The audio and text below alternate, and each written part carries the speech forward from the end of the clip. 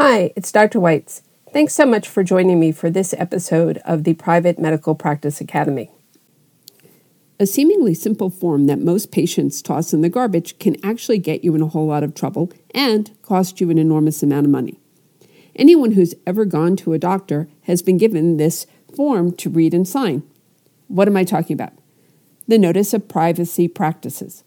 We all know that HIPAA guarantees a variety of patient rights, including a patient's right to know how you're going to use their PHI, their protected health information.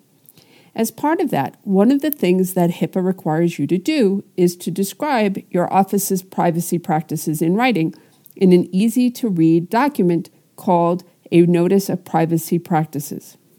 According to the HIPAA guidelines, you have to ask your patients to sign to acknowledge their receipt and understanding of the Notice of Privacy Practices. The guideline states that you must do your best to get your patients to sign an acknowledgement that indicates that they have A, received a copy of your Notice of Privacy Practices, B, been made aware of a notice copy posted in your waiting room, or been informed that a copy is available on your practice's website.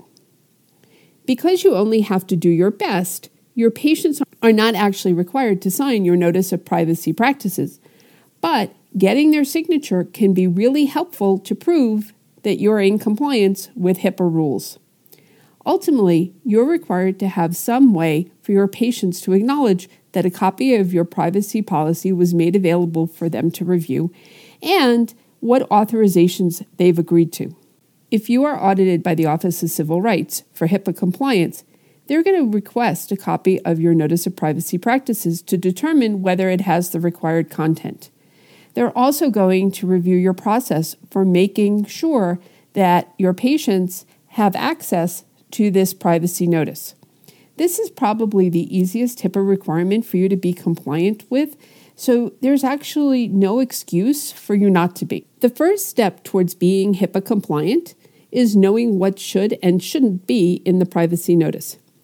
Here are several items that are essential for you to include. Rights. Your privacy notice must spell out clearly your patient's rights. For example, patients have a right to their medical records. Patients have a right to correct errors in their medical records and to file a complaint if they feel that their privacy rights have been violated. Next, patients have a choice. Patient privacy choices must be clearly stated. For example, patients can choose whether they want to share information with family and friends about their condition or not. You're required to tell your patients how you're going to use their information. Another example, you may need to use your patient's private information to treat them, to bill them, and to comply with healthcare laws. And although these are all legitimate ways to use a patient's confidential information, you must include these reasons within your privacy notice. Next, you have to have a place for the patient to date and sign the form. Although the patients aren't required to sign and date your privacy notice, there must be a place for them to do so on the document. Their signature indicates their acknowledgement of your Notice of Privacy Practices. It's not an agreement. A signed and dated statement gives you unambiguous proof of each patient's instructions regarding their private information. Next, your patients have the right to change the instructions on how you're authorized to utilize their information.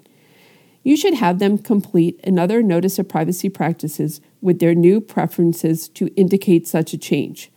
Also, if a previous notice exists, for example, it's an established patient who wants to change things, you need to be sure to void the old notice. Otherwise, confusion can occur, and this is going to lead to misuse of their information. There'll be a patient complaint, and ultimately can result in hefty penalties because of a HIPAA violation. I've included a HIPAA-compliant sample Notice of Privacy Practices form from the Health and Human Services website in the show notes. But I want to tell you that even if you have the perfect form, you can still get in trouble if you don't use the document correctly. So, let's talk about how to use the document. Timing. Every new patient packet must contain a complete copy of your privacy notice. You must allow patients to review your privacy notice again at least every 3 years. Next, availability. You need to post a copy of your Notice of Privacy Practices where your patients can easily see it. A frame on the wall by your front desk or at your front desk check-in counter are good options. Also, keep several copies behind your front desk in case a patient requests one. You also want to post the notice on your website. Let's come back to talking about signatures. You should make a good faith effort to document acknowledgement of your privacy notice by getting your patients to sign and date it. Their signature really does indicate that they received, understood, and acknowledged the policy. To that end, you will need to ensure that all of your staff are involved in the process and have the necessary knowledge to answer the patient's questions and adequately document your patient's acknowledgement of your privacy practices policy. Let's say that somebody refuses to sign the policy. Good faith means that you've explained the form to the patient and have asked them to sign it and acknowledge it. Now, I've had patients refuse to sign the form for any number of reasons. Sometimes they don't like the form, sometimes they don't want to be bothered, sometimes they want to mark it up with 4,000 things. Ultimately, you will have people who refuse to sign the form. The key here is that you have to document why they're refusing to sign the form, your exact efforts to get them to sign the form, and the document have to be recorded. So, list all of the reasons the patient gave for not wanting to sign. Address in the documentation any questions that the patient asked related to the form. And finally, have your staff sign and date the document as a formal record of the patient's refusal to sign the acknowledgement. Now I want to talk about language. If your practice treats patients that primarily speak languages other than English, you are required to make your notice available in as many language options as is appropriate. Even patients with a good command of English may feel more comfortable having their medical rights and choices available in the language spoken in their homes. The same is true for patients who are hearing or visually impaired. You don't need to do this for every possibility, just those that are most commonly seen in your practice. Now, let's talk about who can sign the privacy notice. This is another place where you can get in trouble. Basically, if you have the wrong person sign the Notice of Privacy Practices acknowledgement form, then you've just documented a violation for yourself, and it makes it very easy for an investigator to find it. So, here's a list of who can actually give authorization and acknowledge receipt of your privacy notice. Number 1, adults. All patients who are competent adults. 2, minors. The legal parent or parents may sign for non-emancipated children. 3, emancipated minors. The definition of emancipated minor, however, differs from state to state. Some still require parental involvement in healthcare decisions, while others give full privacy rights to the child. You need to know your state's requirement to avoid getting into trouble. 4th, next of kin. The designated representative or next of kin of a seriously ill or comatose patient can sign for that patient as long as you have all of the appropriate documentation of their status. 5th, the legal guardian. The designated legal guardian of an incompetent patient can also sign. But again, you're going to need to make sure that you have documented their status and keep this on file.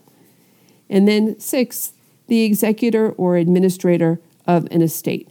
The legal executor or administrator of an estate of a deceased person may sign, but again, you need to get written proof of their authority and keep this in the file.